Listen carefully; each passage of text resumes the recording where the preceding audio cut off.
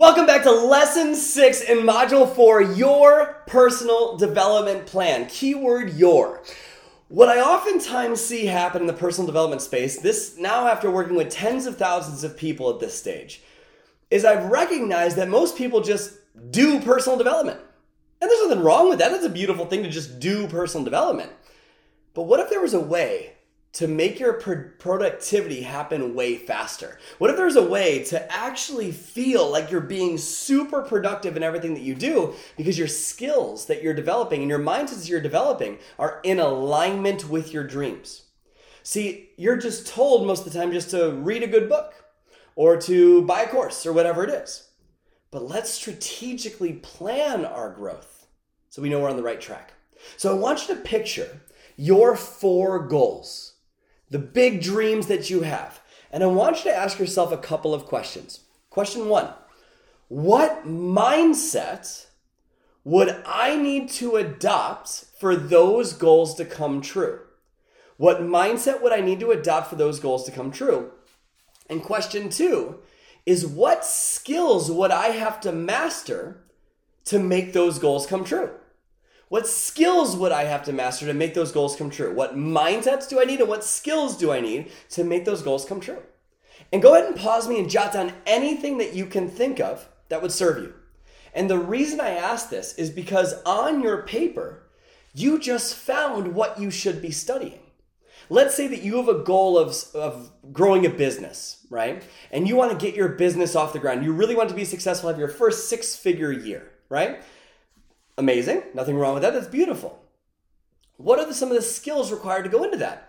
You have to master marketing, maybe sales funnels, maybe sales skills. Maybe you have to master persuasion, right? Those are all skills. But if you're reading books about self-confidence, nothing wrong with that. But if you're reading books on self-confidence when really what you need is marketing, then you're going to find yourself not mastering the skills to get to the goal. And if, let's say you also need confidence, what do you do then? We'll talk about more of that in just a second. But let's say that you're reading a book about confidence, but what you really need is the mindset of leadership. What's going to happen? You're not going to end up getting to where you want to go. That's why we need to identify what mindsets and what skill sets would allow me to move towards these goals faster. And what we're going to do is we're going to take a look at our next 6 months, and we're actually going to plan our study. We're going to self-study over the next 6 months and perhaps Rewired as part of that personal development plan. That's beautiful. I recommend it. You want a month or 2 dedicated to focusing on a particular skill. And then once you've studied that skill, you move on to the next skill.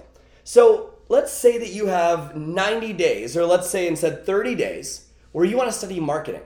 Well, then all of your consumption goes into marketing during that 30 days. The next 30 days, I'm going to study self-confidence. Well, all of your immersional study of consumption goes into self-confidence. And what that allows you to do is, instead of just bouncing back and forth between different books and courses and things like that, it allows you to get more of an immersion experience. It allows you to really master that, kind of like studying a language. If I study a language, for every week for 6 months, like I did before I went to Italy, I learned Italian pretty well. But I learned more in the 3 weeks we were there than I did in the previous 6 months combined because it was immersive. Well, you obviously want immersive experiences like seminars that you can get to in your personal development plan if that works for you. And I hope you come to our live events. I hope that you enroll in our immersion programs that will serve you tremendously. So you want live events in there too, deep immersion events. But this is the closest thing that will mimic that because you're studying one particular skill over the course of a period of time. So this month I'm studying marketing. This month I'm studying sales. This month I'm studying leadership. This month I'm studying persuasion. This month I'm studying human psychology. Whatever it is, we want to create a 6-month personal development plan so that you're not just reading books to read books. It's actually intelligent study created based on where you're going. I study based on what's next in my life. And so take a look at your life. What's next in your life? What type of season is coming up? Is it a marriage season? Maybe it's studying love and marriages of people that are passionate in their marriage.